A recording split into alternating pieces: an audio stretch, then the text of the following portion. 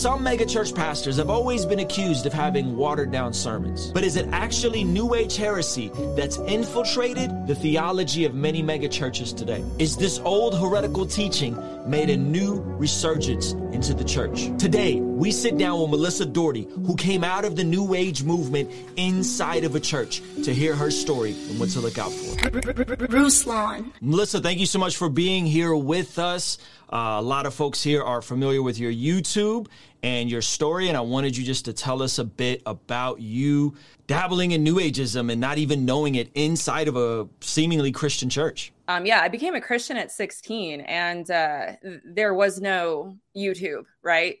And I immediately became very hungry to know more about the Bible. And it was really cool because this was like the first, like, bona fide, I would consider still even to this day, like, miracle that I had experienced. I remember waking up after I had a conversation with a friend about Jesus and believing what he said. And I remember waking up and light shone differently. I smelled things different. The world looked different. And it felt like I woke up in like a Disney movie, if I'm honest. It's just, I heard the birds chirping. Things were just different. And even food, right? I wanted to eat different. I thought different things. I felt like a new creation. I felt like I had been born again. And I didn't know what that meant. But the one thing that was really huge, that was almost insatiable, was this hunger to know the Bible. To know. I had so many questions too. I was an apologist from the get-go. I'm like, what about hell? What about, how do we get the Bible? Christianity 101 stuff. And the long and short of it is that really nowhere I turned did I get answers. The most terrible response that somebody could give me was just have faith. That did not roll over well with me. I did not fit in at many women's Bible study groups. I had this hunger to really understand in an intellectual way this God that I loved and I wanted to tell everybody about, but I didn't have good theology, hermeneutics, apologetics. I needed those things and I didn't get them. And this is important. I grew up with a lot of these New Age ideas. My great-grandparents were Christian Scientists. And it's neither Christian nor science, and it's not Scientology, because that's the first thing that people think. And I'm like, no, it's none of those three. It's a lot of mind science stuff, metaphysical belief. Your thoughts can become things. You can heal yourself through your thoughts and manifest your desires. I was never a practicing Christian Scientist, though. These were just some of the things that I grew up hearing, that we were powerful, that whatever Jesus could do, he was literally the example. We could do those same things. And hey, man, they're quoting scripture and they're talking about Jesus. And it seemed very Christian to me. So what I ended up doing to fill that desire to know God is I started reading from these, what I didn't realize at the time to be New Age teachers on the shelf of my bookshelf, and listening to a lot of teachings that I grew up with about manifesting, visualizing. Teachers like Eckhart Tolle were huge in my house. Oprah's a huge New Ager. I loved hearing what she had to say about spirituality. And Rhonda Byrne with The Secret, Law of Attraction, was enormous. And manifesting and visualizing were huge, but there was always this belief that somehow we are all divine. Human beings are all divine. And I took this hook, line, and sinker. I went to church for 10 to 12 years with these beliefs, and it was a big church. Dare I say, it turned into a mega church eventually, and never once was I challenged in any of these things. And so I married together these New Age beliefs with my Christianity and did not realize that there was a word for it called New Age. I had no idea. Another long story short, I came out of this in 2010 after I had my first daughter because I really wanted to research religions. And it was in the research of actually studying the Jehovah's Witness religion that I discovered that I had basically believed and fallen for the serpent's lie, this belief that we could all be divine. And it was from there that I just started into counter cult ministry, learned a lot about the Bible, and eventually over time got into ministry all around, but talking a lot about New Age in the church. Now, from your vantage point, it sounds like you're born again. It sounds like you're saved. It sounds like you have new desires. You desire scripture. You desire God. Everything is new. However, it sounds like taking some of these things from the Christian Science, which I love how you said is neither Christian nor science, Yeah, and man. infusing it into this Jesus, this historical Jesus, kind of sent you down a bit of a wonky road, if you will. And but what was the door out sounds like it was just like healthy apologetics and a good framework for how to And approach reading the scriptures. Bible. I believed that God was fixing the mistakes in the Bible by giving us these spiritual teachers.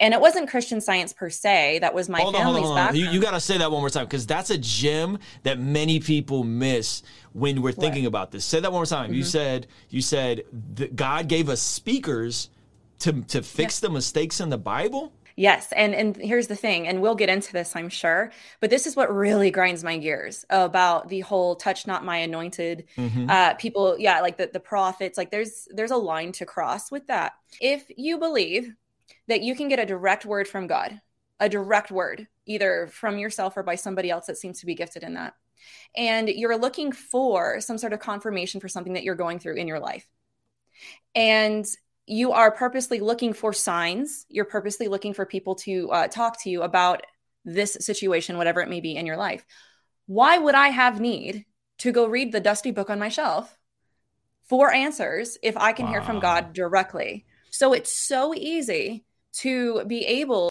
to substitute those things for legitimate Bible reading. And I was obsessed. I would say that I was addicted to the supernatural. I felt like my experience was way more palatable than reading the Bible. Why would I need to read that? You know, I feel like maybe there's some spiritual truths in this. And this is very similar, by the way, to what a progressive Christian would believe. But yeah, I believed that. I believed that there were limits to the Bible, and these people they were super spiritual and had this one-way line to God, the red phone to God, if you will. They were the ones that they could really speak into this moment right here and right now. Hearing Melissa's story showed me how much New Age teaching could be a slippery slope. It got me thinking, what are the telltale signs that my church, or maybe your church, could be influenced by some of this teaching? Who are some predominant Christian thought leaders that may be consciously or subconsciously allowing this influence to seep into what they're presenting in a Sunday morning church service? So what Melissa and I are going to unpack next may shock you in terms of what teachings and voices you may need to look out for. Give me some examples of what you would consider a New Age teaching that has crept into certain circles, and we can get as specific as you want to. What I'm going to do is I'm going to actually really define what is the New Age, because it is like pinning down a cloud. And it's an umbrella term, first of all. It's an umbrella term for Gnosticism, paganism, pantheism, Buddhism, Hinduism, reincarnation, psychic mediums, tarot card readers, universal energies, and much more. And the things that I practiced in the New Age, and I, again, didn't realize this wasn't New Age. I thought this was things that like Jesus did. These were the deeper metaphysical teachings that I believed that Jesus taught. Were having a spirit guide, trances, crystals, manifesting, visualizing, meditation, which is different than biblical meditation, by the way, auras, which is like seeing a glow around people, which is something my mother actually experienced. Power objects, clairvoyance, and clairaudience, which are just fancy words for like developed psychic abilities, extrasensory perception, hearing voices, things like that, contacting angels, all these things. So you have this umbrella term, right? And my friend Stephen Bancars, he wrote a book called The Second Coming of the New Age, and this is how he describes it. Quote, "The New Age is a collection of beliefs and practices aimed at bringing enlightenment. The goal is to elevate our spiritual condition to a level of self-divinity. This movement teaches that we don't become divine, but that we already are divine. The enlightenment that the New Age movement seeks to bring about is arrived at by leaving a state of self-ignorance and realizing that the inner self is ultimately God." So think of it like this. It's like a solid bar belief system, right? And this is why it's so hard to describe, because you can pick and choose from the worldviews that you agree with the most and basically, in essence, create your own God. You can create your own belief system. And that really is the essence of what the New Age is and why it's so hard to define. Because I was a Christian, and I believe to this day, I was born again. I was just very biblically illiterate. I was ignorant to it. And I think this is why, looking back, I can see these things in hindsight now that I'm where I'm at and sound the alarm for that. I'm like, hey guys, this is how this happened to me. It's all the same though, because what it does is that it mixes truth with untruth. And it's the serpent's lie. It's the divinity of self. It's all about self. And this is where a lot of the self-help stuff comes in. This is where a lot of the I have power, you have the power can come in. And to be specific, I'm going to name some names here, of modern New Age, straight out, just flat out New Age teachers. And then maybe some overlap of even some pastors that people might know that teach what they teach and are actually friends with a lot of these New Age teachers. First is Deepak Chopra. He's a really well known in New Age, especially with his meditations. He's really good friends with Oprah. I mentioned her before. Eckhart Tolle, which was somebody that I was really into. Marianne Williamson, Wayne Dyer, Rhonda Byrne, who is the author of The Secret, which took our country by storm years ago with the law. Yeah, that was huge. I thought that was just, wow. Those were things that I was taught growing up. So the fact that this was a mainline cultural thing at that point, I thought was a good thing. Little did I know. And somebody else that I always like to name is Richard Rohr. Richard Rohr is actually out here where I am. He teaches at the Center for Action and Contemplation here in Albuquerque. And he's a well-known progressive pastor, Franciscan priest, to be clear. He quotes the Bible, talks about Jesus, even wrote a book called The Universal Christ. And so he's definitely progressive. And I would ask also, everybody pray for these people. I think it's really important to understand that these are still people and they still need our prayers. It's not like we're on here trying to, pin them in a corner and grab our pitchforks and our, torches. Sure, no, I sure, mean, sure. Yeah, pray for them. These are people that have feelings and they need the gospel. Basically, that's how I kind of want to describe the New Age, what it is, right? Yeah. So is it can we put a little God theology in there? I didn't hear you mention that. Yes. Little God theology. Here's the thing. So you have the New Age, right, that I just described. Right. Here's the problem with the word of faith stuff. It has a history that goes back to Pentecostalism, like the early revivals of Pentecostalism, right? And there's this huge debate over this. I find it fascinating because I like looking into the history of this stuff. But if you're going to look into the Word of Faith movement, there's controversy over if it goes back to the mind science cults in the 1800s, in the Age of Enlightenment, because of the similarities of the New Age mind science cults. And one of the things that came out of that, Kenneth Copeland teaches this, Hagen teaches this and taught this. And these were the fathers of the Word of Faith movement. Benny Hinn, the little God teaching comes from the Word of Faith movement that stemmed from early Pentecostalism. And the part of the reason why this started happening, no surprise, is they started thinking they got direct revelation from God. And all of a sudden, there was this teaching saying, yes, we are little God. So what God is, human beings have to be as well, because we can do the same things that God can do. Do you see how messed up that is? Yep. And you can see this today. No, I don't think there's going to be a lot of pastors, and this is why you have to read their stuff. And this is what I do. This is why I do this in ministry. There's not going to be a lot of pastors nowadays that say, hey, we're little gods. But this teaching that we can do what Jesus did, literally, more than what he did, rather, is still taught actively in so many churches today. And even the word faith, right? So you and I have a definition of what we understand faith to be. In this movement, and a lot of it, I'm just going to be honest, is in Word of Faith churches, but the hyper-charismatic churches.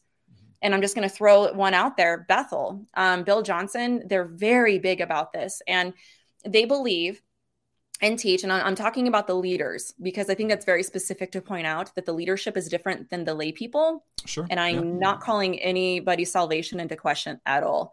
It's about the leadership, really, and what they teach. But they follow this line of thinking that what Jesus did, we can do. We can calm the weather.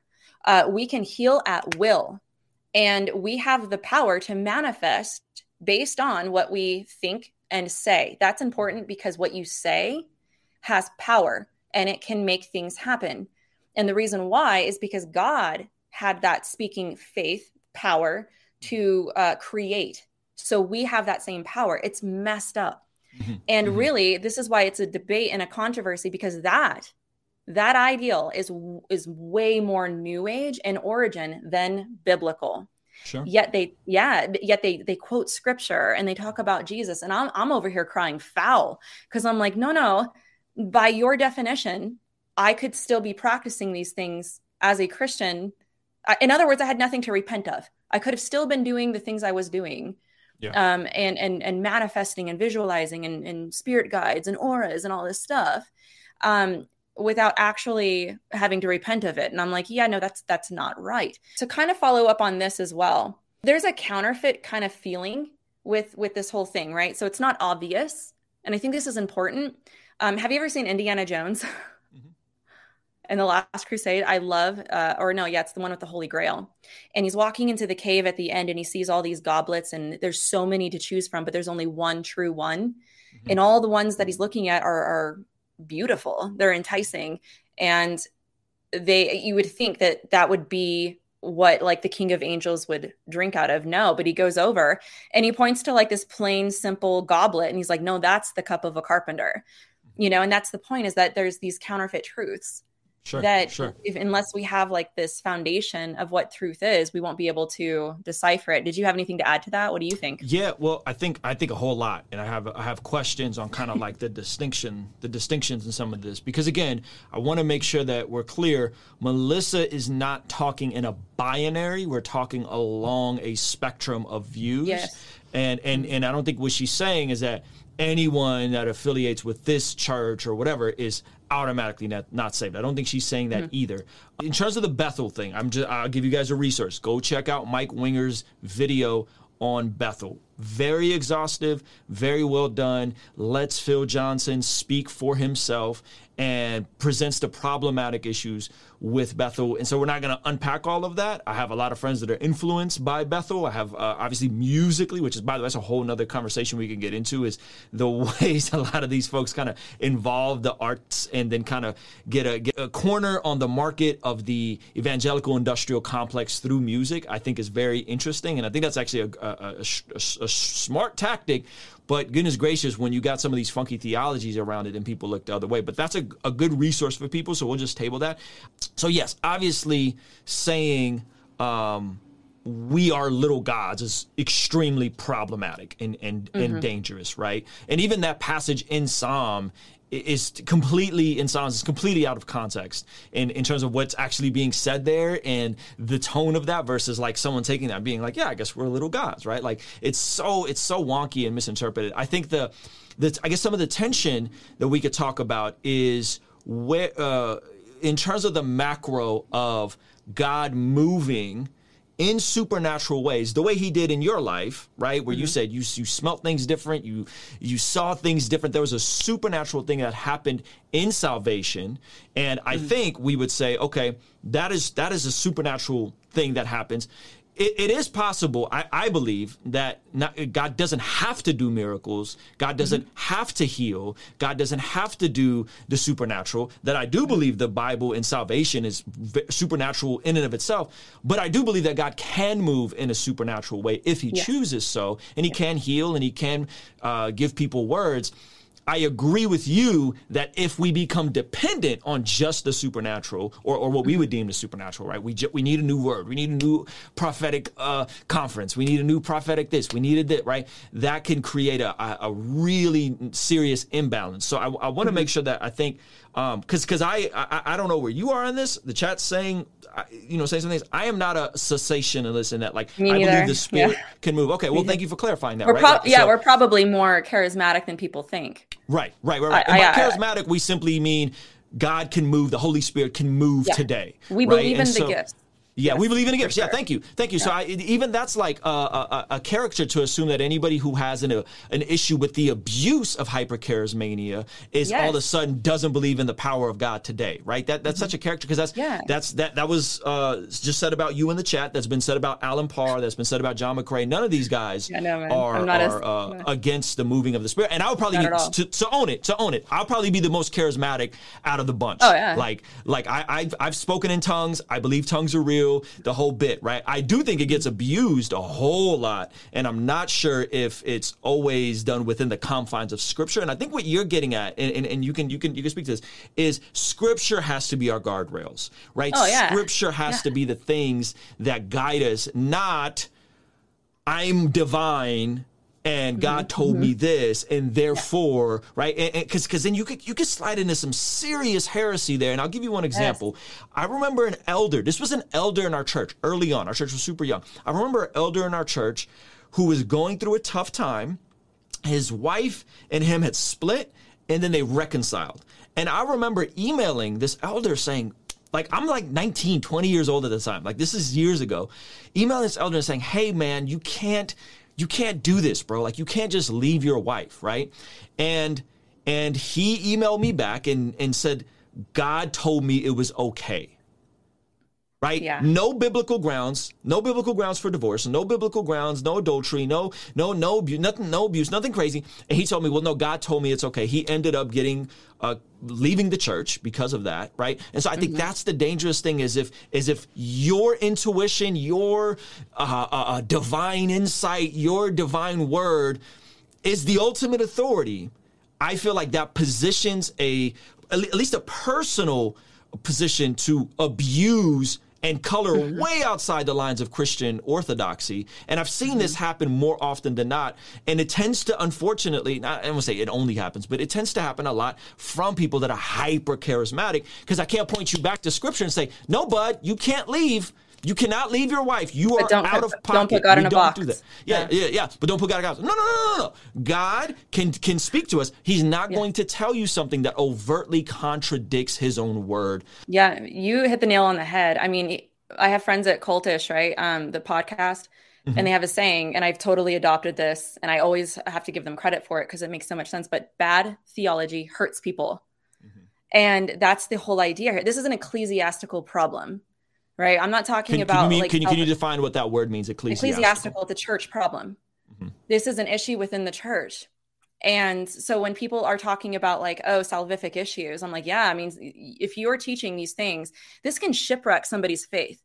If you follow through with these teachings to their logical conclusion, think about it for a second. And I made a whole video. This is probably one of my most favorite videos I've ever made. And it's called The Secret Sin Invading Christianity. And it's the addiction to the supernatural.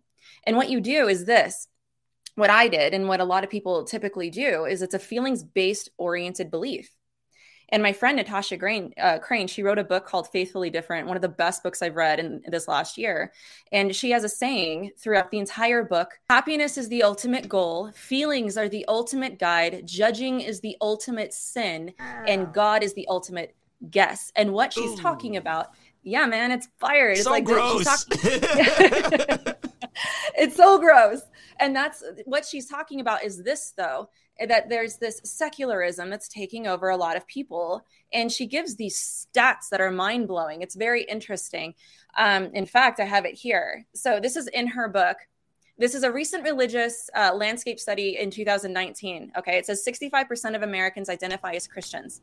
All right. However, there's more to that. Arizona Christian University's American Worldview Inventory, which is a mouthful. They also did a study that's more in depth. And this is what Natasha says in her book, Faithfully Different.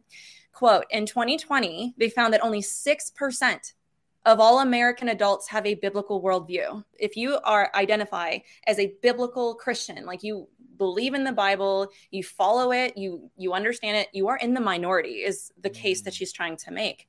Among 18 to 29-year-olds, that number drops to 2%. Perhaps even more shockingly, researchers found that just 21% of those attending evangelical Protestant churches have a biblical worldview. The biblical worldview isn't just shrinking in American culture, but also in the church. And what I'm trying to argue is that there's a cause for this. There's a reason for this. And an example that I give in my video that I mentioned is being Twitter pated. Some people get that reference, some people don't. But it comes from Bambi. And imagine, if you will, in the beginning of a relationship that you're in, and it feels good, right? Like you can't eat, you can't sleep. They're all you think about. You want to talk about them all the time. You're Twitter pated. And it feels amazing, like nothing you've ever felt before. And what happens, though, is over time, that feeling fades. And usually what people start doing is they start feeling very insecure. They start feeling, wow, I don't think they love me as much anymore because I don't feel the same. And this is really what people do a lot of times with their relationship with God.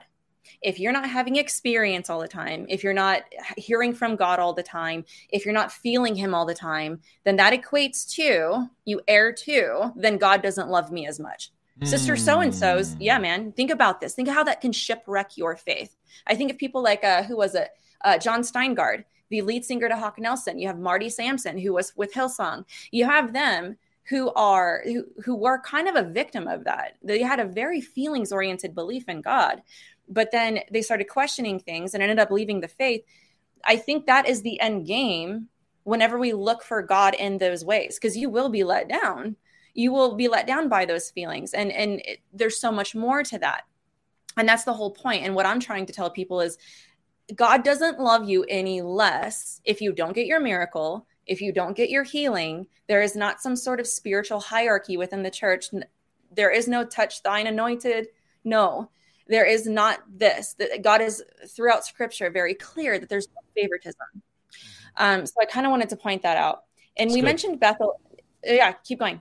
No, I was just going to say that's good. Go ahead and move on to Bethel. Yeah, well, you mentioned Bethel before. And here's the thing with Bethel. I did a video on Bill Johnson's When Heaven Invades Earth and on the book Physics of Heaven. And that was a very difficult book to get through because let me just read this. Let me just read this quote from this book real quick. And keep in mind what I mentioned before about what I practiced in the New Age. This is a quote. The New Age has been trafficking the church's stolen goods for a long time now. I have found throughout scripture at least 75 examples of things that the New Age has counterfeited, such as having a spirit guide, trances, meditation, auras, power objects, clairvoyance, clairaudience, and more. These actually belong to the church. Unquote. That is from the book Physics of Heaven, page 49. This is sold at the Bethel bookstore. It is on their shelves right now as we speak. This is endorsed by and had contributions by the leaders at Bethel. The foreword is given by Chris Valentin. The entire book is an apologetic for why we, the church, need to go into the New Age and redeem those practices. We need to, there's a lot of spirituality going on over here in the New Age. And man, they're getting results. Why aren't we? We need to go in there and we need to redeem those practices for the church because they belong to us. And I'm over here like, no, you can't redeem psychic medium. How do you redeem something that God told you to divorce? Yeah. You know, and I think that's where I would cry foul with Bethel. Yeah, and I've even had friends that like slid into like Christian tarot cards and like, yes, I'm like, you did what? And they were like, yeah, but it's like Christian. And I'm like, Christian? We just slap Christian on like totally bizarre practices. Adultery. Let's slap Christian on adultery. All these things that God says is bad. It's a perversion of these things. Yeah, that's good. The perversion is, I think, the part that's necessary because I think if we look at what a lot of sin is it's taking God's intent for something and it's perverting it into a fleshly or a demonic version of it, perversion of it, right? So how would we navigate this idea of there's folks like me that are charismatic, there's folks that believe in miracles, and they read the passages of Jesus saying, you will do greater things than me, right? They'll read the passages and believe me, I believe people can be healed. I believe God can do miracles. I believe I like that stuff. I think that stuff is amazing, right? But when people think that they will perform miracles with a 1,000% batting average, like the early apostles did, right? Like they will deliver stuff. How do you navigate that conversation? Because I don't think what you're saying is no, God can't move in this regard, right? I don't think we're saying the Spirit isn't active. I don't think we're saying there aren't prophetic words that people can get. But when folks slide into and say, well, no, I read in, I think, Matthew 10, the disciples there, Jesus told them, you're going to go cast out demons, you're going to go do this, you're going to go do that. How do you navigate that conversation? Because I have a framework of how I would interpret those passages. But how would you navigate that conversation where people are saying, well, hold on, Melissa, you're saying all this stuff. However, it seems like Jesus instructed his apostles and his disciples to go out and do these things. Mm-hmm. Well, first, I would implore people to also check out J.P. Moreland on this subject. I think he just came out with a book about these things, and he's charismatic. He covers all these things, and I thought it was a very well, like an intellectual / charismatic view, a fair view of these kinds of things. But speaking of Mike Winger, we actually did a whole series on these Bible verses, and this is one that we cover. So, like, for example, the one that you'll do greater things. It's very obviously, demonstrably shown that we don't walk on water. Like, we cannot literally control the weather. We can't do things that Jesus did. So what to move a mountain with the mustard seed. Yes, and there's hermeneutics. There's eisegesis, there's exegesis, right? And what I find is people have an eisegetical description of these passages. In other words, they take a subjective view in their perspective and put a subjective depiction on what that means, instead of taking it from the perspective of the writer, reading the context and doing that hard work sometimes to understand what was trying to be, what was the intent of what was being said.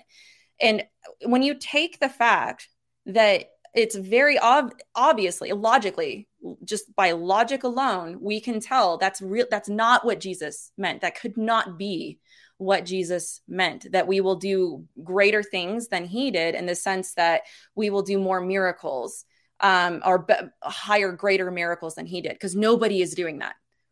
Nobody's doing that. And that goes back to the whole little gods thing. Well, if they were, I think Alan Parr said it, why are you not at the hospital healing every single child with cancer? Literally, yes. Literally, that's the whole idea.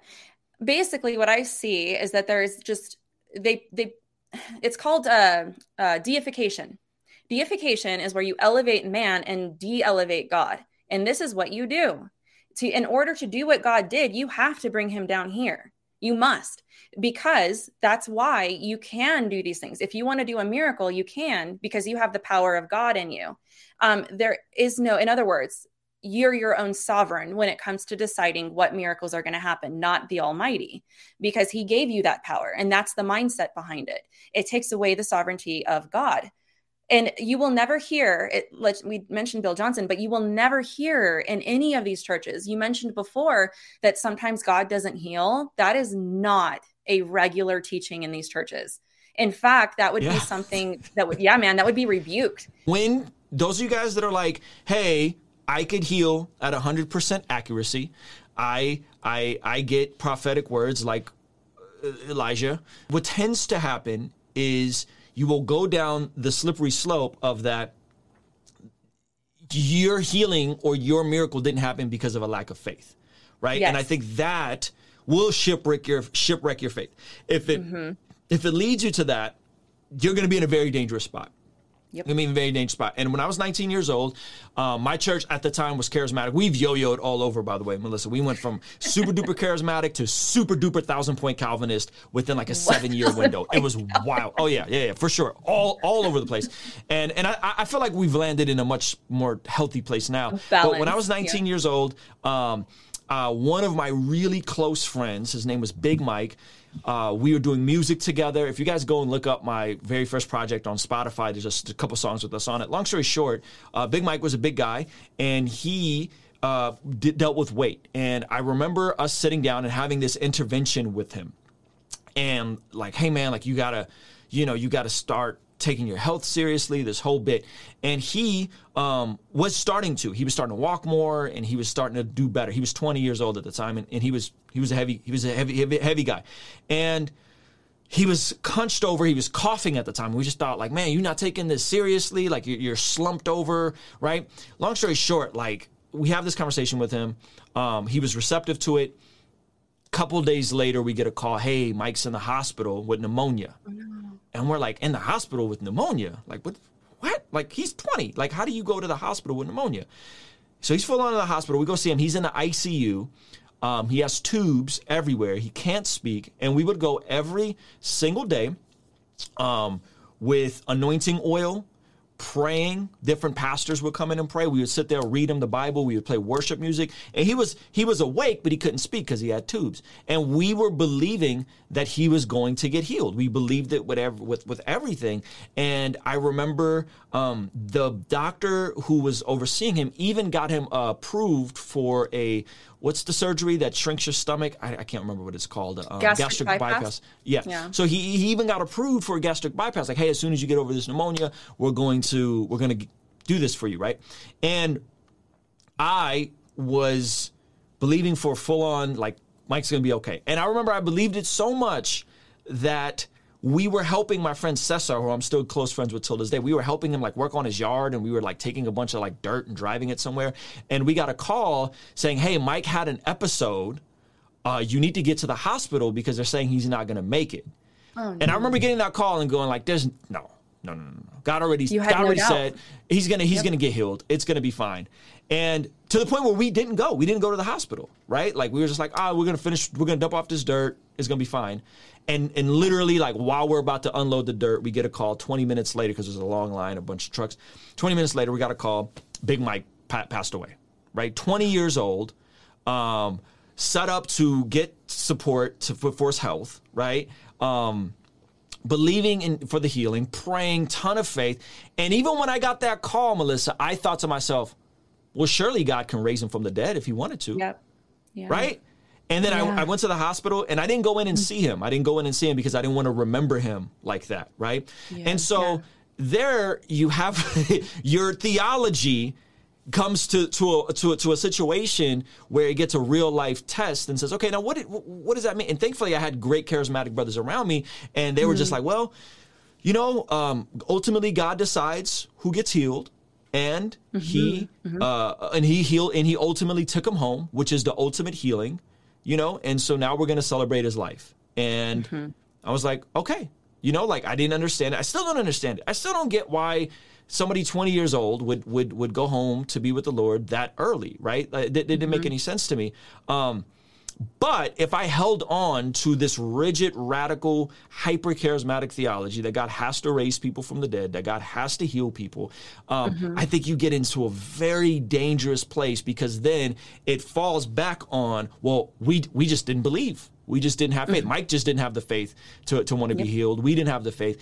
And that is so, so dangerous, I think, in the life of a believer. And I know people personally who've had their faith shipwrecked because God didn't come through with some miracle, or they had some vision that they were going to be famous, or they were going to be rich, or they were going to be this, and it didn't come to pass. And it's like, guys, God ultimately decides. Like, he ultimately is sovereign. And I don't mean like in a hyper Calvinistic sense. Like I believe that this is an attribute of God. It's a literal attribute. Yeah, Psalm 24:1. Like, the earth is the Lord's and everything in it, right? God's on the throne. Jesus is on the throne. And so I wanted to share that because I think some of this, like, well, no, okay, well, wait until you pray for your best friend to get healed and he dies, and then you tell me what to do with that, right? I have to wonder, even what's allowed to say out loud at some of these churches, they don't say, because it's a lack of faith, the consequences for this theology. Bad theology hurts people. Bad theology hurt me. Bad theology hurts these people that are being told that I had enough faith and God healed my daughter. God did this, God did that. And faith is a power that you can manifest if you just have enough faith, because Matthew 7 and Mark 16 and all these other verses that are basically cherry picked to conform to this ideology, to this theology, not ideology, this theology, and it stems back to word of faith. Then what happens is that the blame can't be on God, so it must be on you. And what I think that does, and again, we talked about a spectrum, and this is probably a good time to talk about it, because it's mega churches, but it starts with this, these teachings kind of at a minimum, and then it gets really extreme depending on what church you're at. Sure. With the mega church culture in general, and the structure and the foundation it makes for these teachings, and how it does open the door for these kinds of things. But what happens is that if you create an environment where that's the God that you're believing, that's the God that always heals, hallelujah, in Jesus' name equals abracadabra, it's like all of a sudden you are making a caricature of who Yahweh is. Like you are making this God. And what happens is, and this is what I see with people in Jehovah's Witness religion, even Mormon religion, is they end up leaving a God that really scripture doesn't depict. And I think that's a good thing to have sovereignty. I think it's a good thing that God has control over these things. And we need to leave room for that. And so that's basically the issue. And one other thing as well is to be specific about these teachings that are in the church.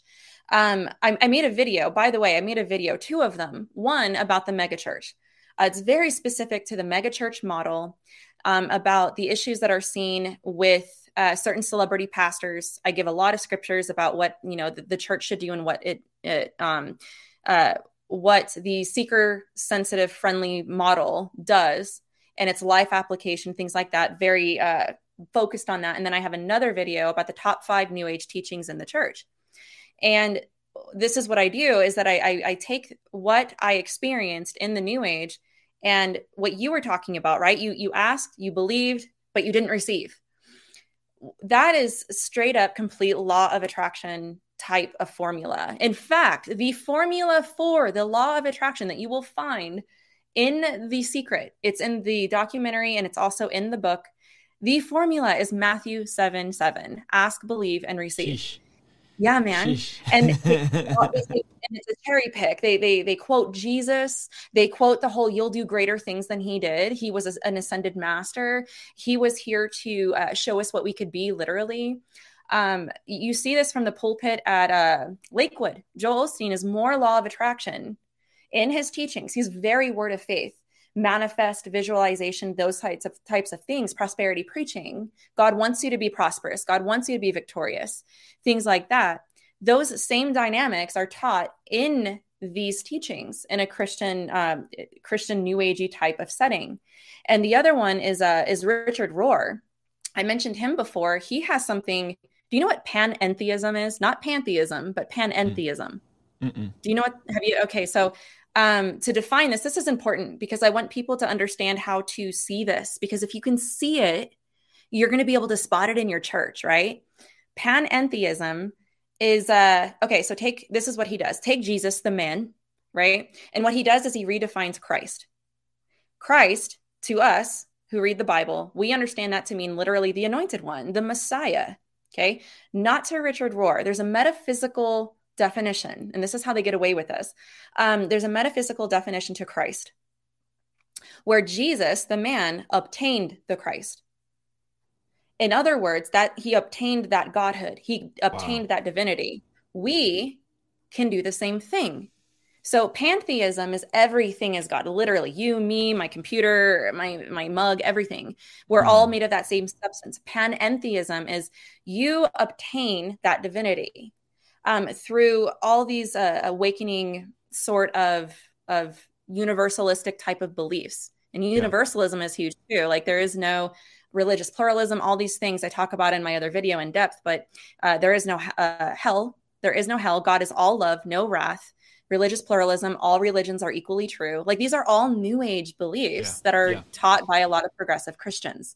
Melissa has multiple videos with really in-depth Bible references for this stuff. This is a conversation, right? So this isn't like you guys asking for a citation over a conversation. Go dive in deep. If you guys want to hear specific things about Bethel and their era from their words, go look at Mike Winger's video about Bethel. We're having a conversation specifically about this. And so I want to point to something real quick, because I think what's helpful is to understand that, yes, obviously, God's not your genie, and you don't get to command God around to do whatever you feel like you're going to tell him to do.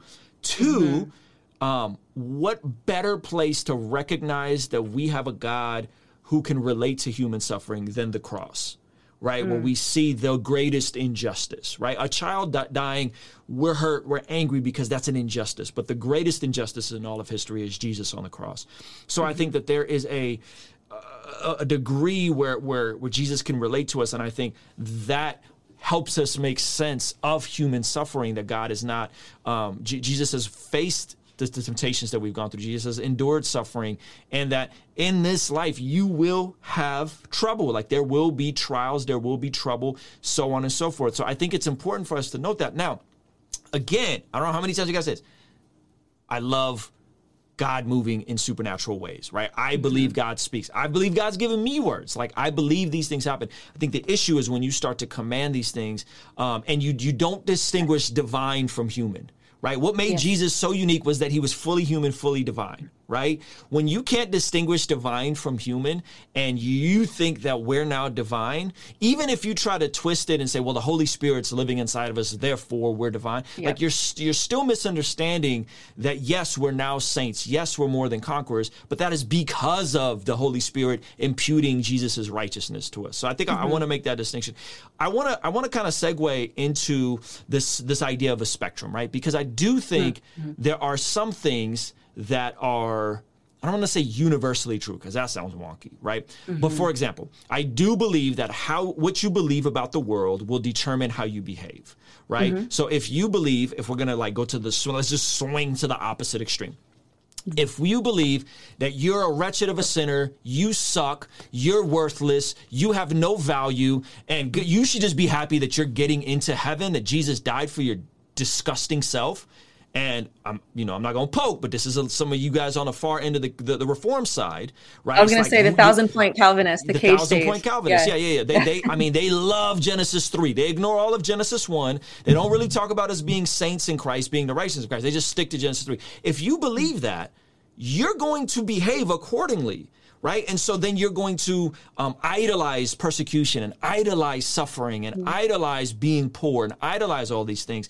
And I think that is also equally as dangerous, right, as if you swing to the opposite extreme of the spectrum and you're like, yeah, like I'm just a scumbag. Right. And then I will also add to that. I do think words matter. I do think what we think about ourselves and the words we use to describe ourselves, our families, so on and so forth matter.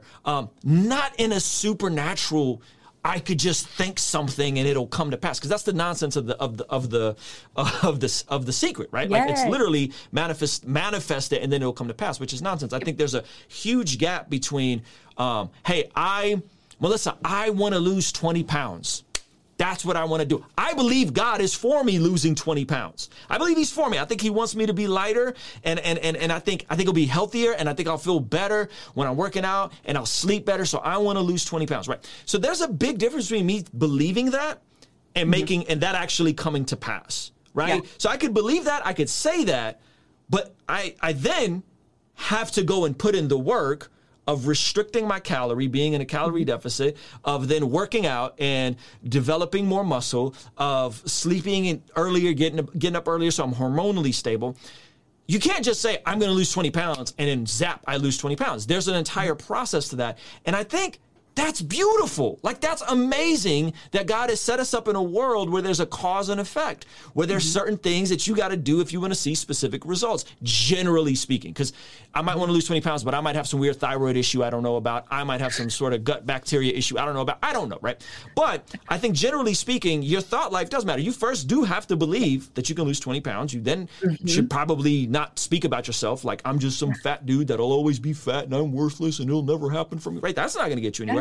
So I do think there's a spectrum there. So my question to you is, where do you draw that line, right? Because whether it's financially, whether it's with fitness, whether it's in a marriage, if we self-deprecate and we believe toxic things, sometimes rooted in a toxic 1,000-point Calvinism, and I'm not dunking on all Calvinists. That's just one aspect. Yeah. Right. Yeah. How would you kind of navigate some of this? Because I do think that there's a lot of Christians walking around with this woe is me, I got this dark cloud over me. And then you look at the way people are living paycheck to paycheck. You look at the way people just aren't flourishing, right? So anyway, I would love to hear your thoughts on some of that. Yeah, no, I love this question because I remember being so positive minded that like I'd get in the car and like K-Love seemed negative to me. I'm like, oh man, these guys are just bringing me down, like you have to, like, that's where I was, man. I'm like, man, I don't want to talk about helping people. My reality is this, my truth, right? Because whatever you let into your reality in that sense, you would manifest somehow. It was a very interesting garbage mindset I had. But like, okay, here's the line that I would draw. First of all, this is so cool, but there's an actual science, like a brain science to this. Like, you have your amygdala, man. You have your prefrontal cortex. You have your brain that functions in such a way that whatever you do think about All right. So like there's an actual science and biblical scriptures, like Proverbs talks a lot about this, that there's a chemical science to what you think about, whatever you expose yourself to. And this is just humanity. You can be an atheist and believe these things. Like this is something that is across the board applicable to humanity, humankind, where what you put, the people that you put yourself around, the books that you read, the things that you watch are going to affect your attitude. Come on. Yeah, man. That's just logic. However, that's just something we can all accept. And I see what you're saying with people that kind of pendulum in, where it's like anything. Oh gosh, what was it? Oh, I had somebody message me asking what they need to do to repent or to have forgiveness from God because they thought they accidentally did a yoga pose.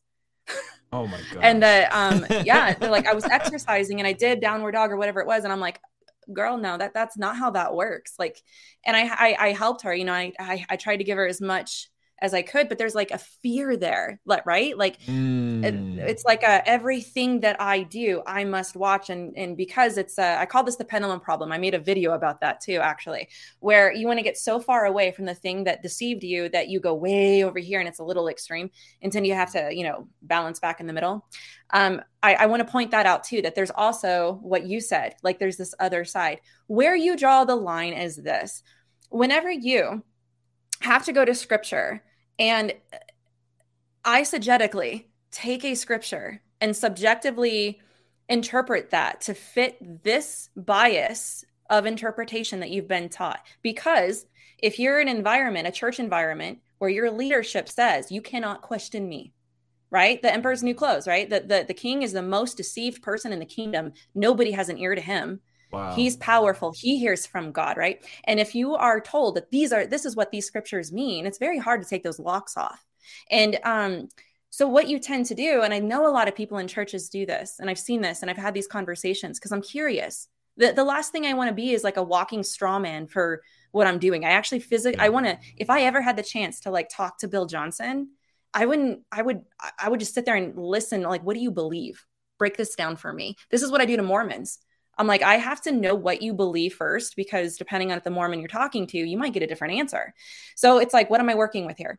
And a lot of times I find that they do not allow thoughts to come into their mind or words to come out of their mouth that would possibly manifest into something negative.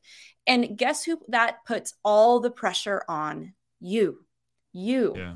And let me tell you, Ruslan, I think I accidentally walked into a very Word of Faith type church this last weekend in my city. I didn't realize it was Word of Faith. I was just visiting a new church. And this is exactly what he said. When they gave the tithe, when they did the, they pass around the bucket for the tithing, the first thing, it felt like a Joel Osteen thing.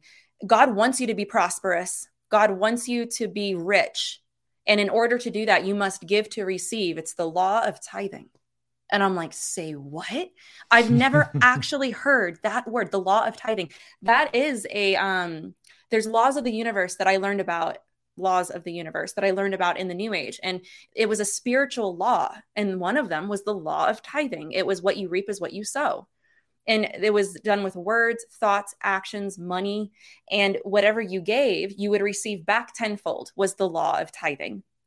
And I'm like, I've never heard those words in a church service before. And then the guy gets out, he was a guest pastor, and he's talking about, a lot of the sermon was actually pretty good. But for example, he was talking about Shadrach, Meshach, and Abednego.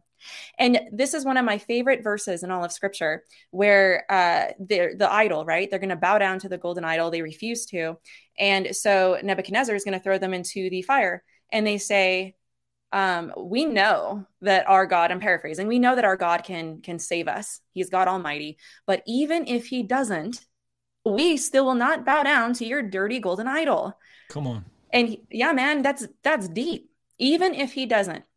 This pastor, Ruslan, took this scripture and said, that is not what that means. No. And he had this whole subjective, eisegetical, and I was upset. I was like shaking my head. I'm like, guys, no, get out of here. Like, no, this is not what this means. There is no room for that type of teaching. He must give you what you ask for if you have enough faith. And it was just, that was so toxic to me. And I don't know. I think following that to its logical conclusion can be very theologically damaging to people. Yeah.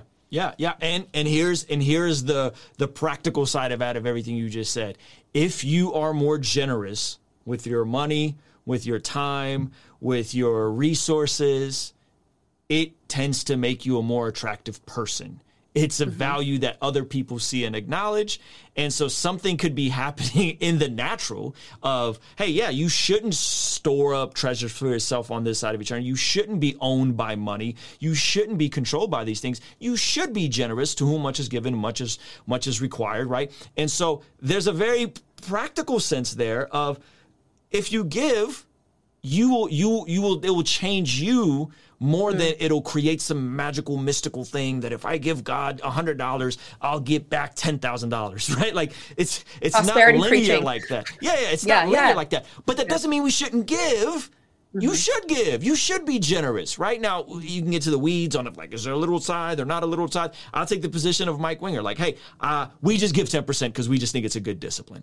You know what I mean? Like that's kind of what we're on. And so, but I do think there's a practical utility to not being controlled by your money, to learning how to carve out a budget so that you can be generous, not just to your local church, generous in general, buying that single mom groceries at the store when you know she might be struggling, blessing people, sliding somebody some money under the doormat because you know they're struggling with rent. Like that stuff, I'm not trying to like flex of like how generous I am, but that stuff has always brought me so much more joy than like, I gave God $1,000 and got back 100-fold. What? No, you should give because you have. Like, that's why we should be generous. And because it's a great way to not be mastered by our money, right? Like, I think there's a practical side there. And so again, like, I just think some of it is exactly what you said. It's a perversion.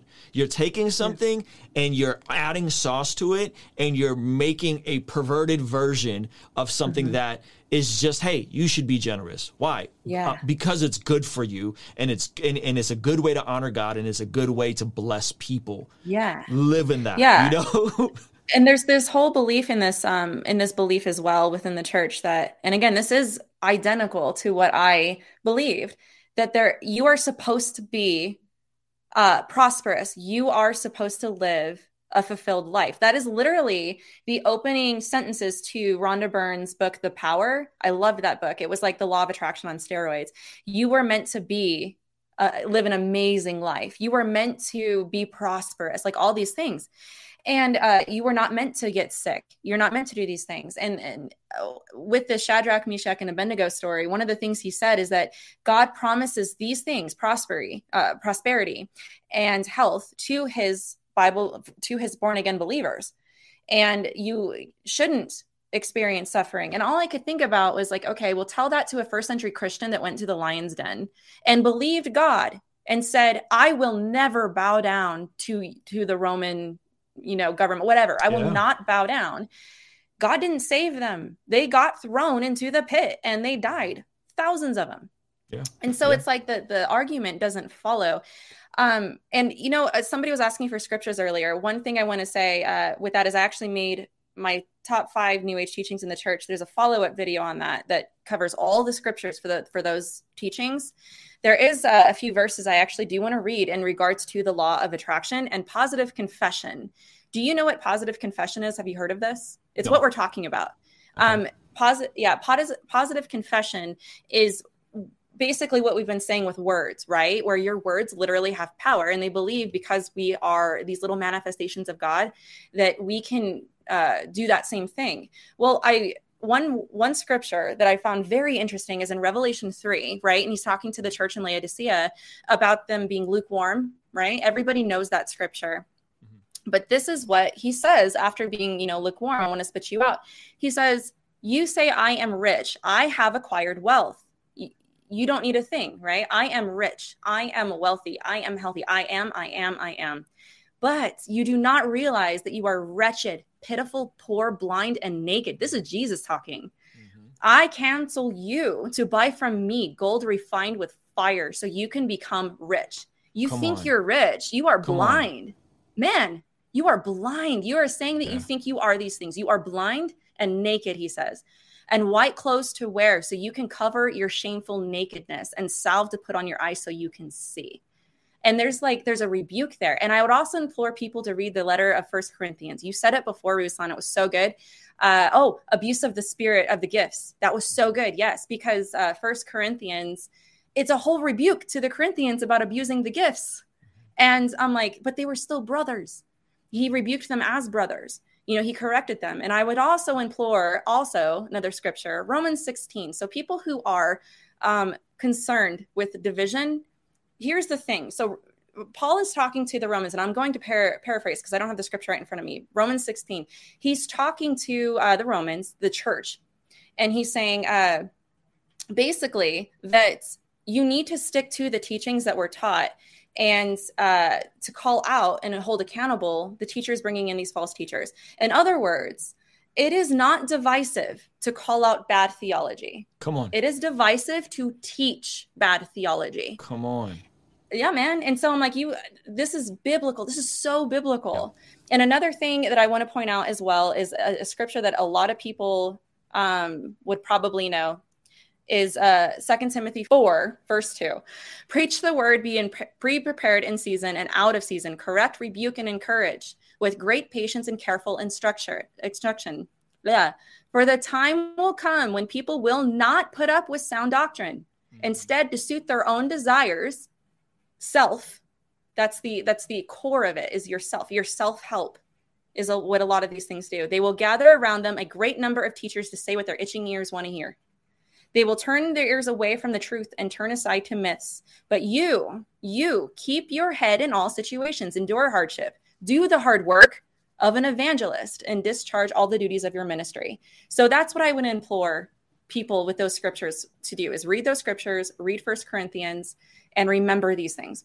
Yeah, that's good. And so just to recap, guys, Melissa's not telling you that doing a stretch is going to open you up to a demonic portal, okay? No. She's not saying that your thoughts don't matter.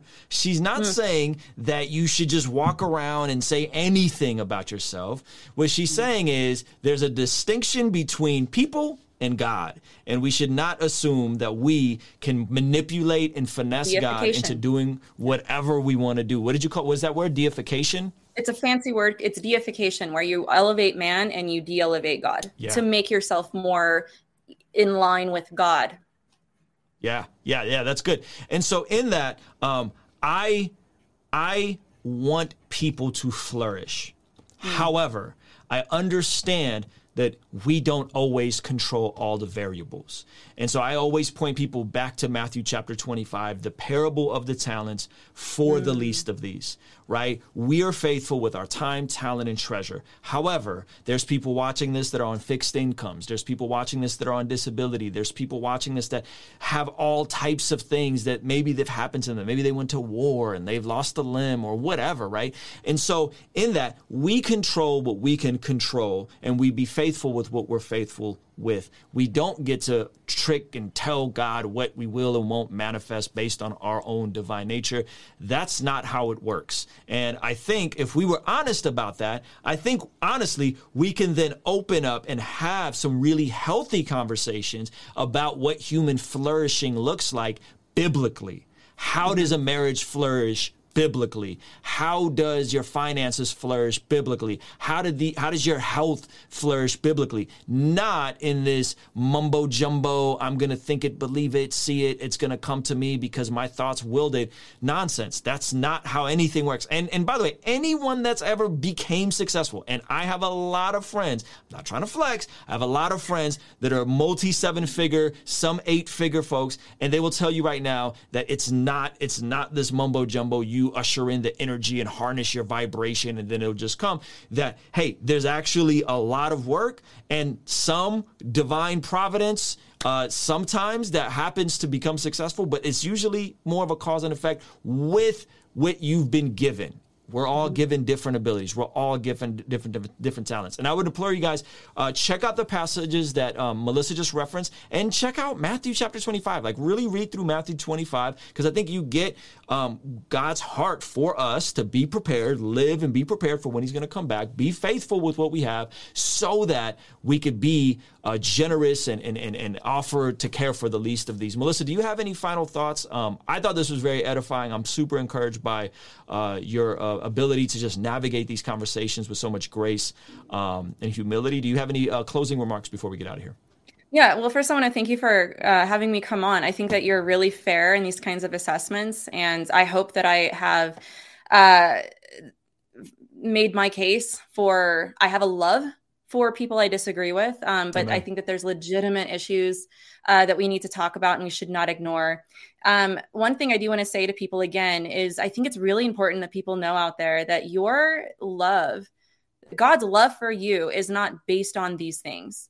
And the more that you're in the Bible, I think it'll be very freeing to really dig into the words of Jesus and get into those letters in the church.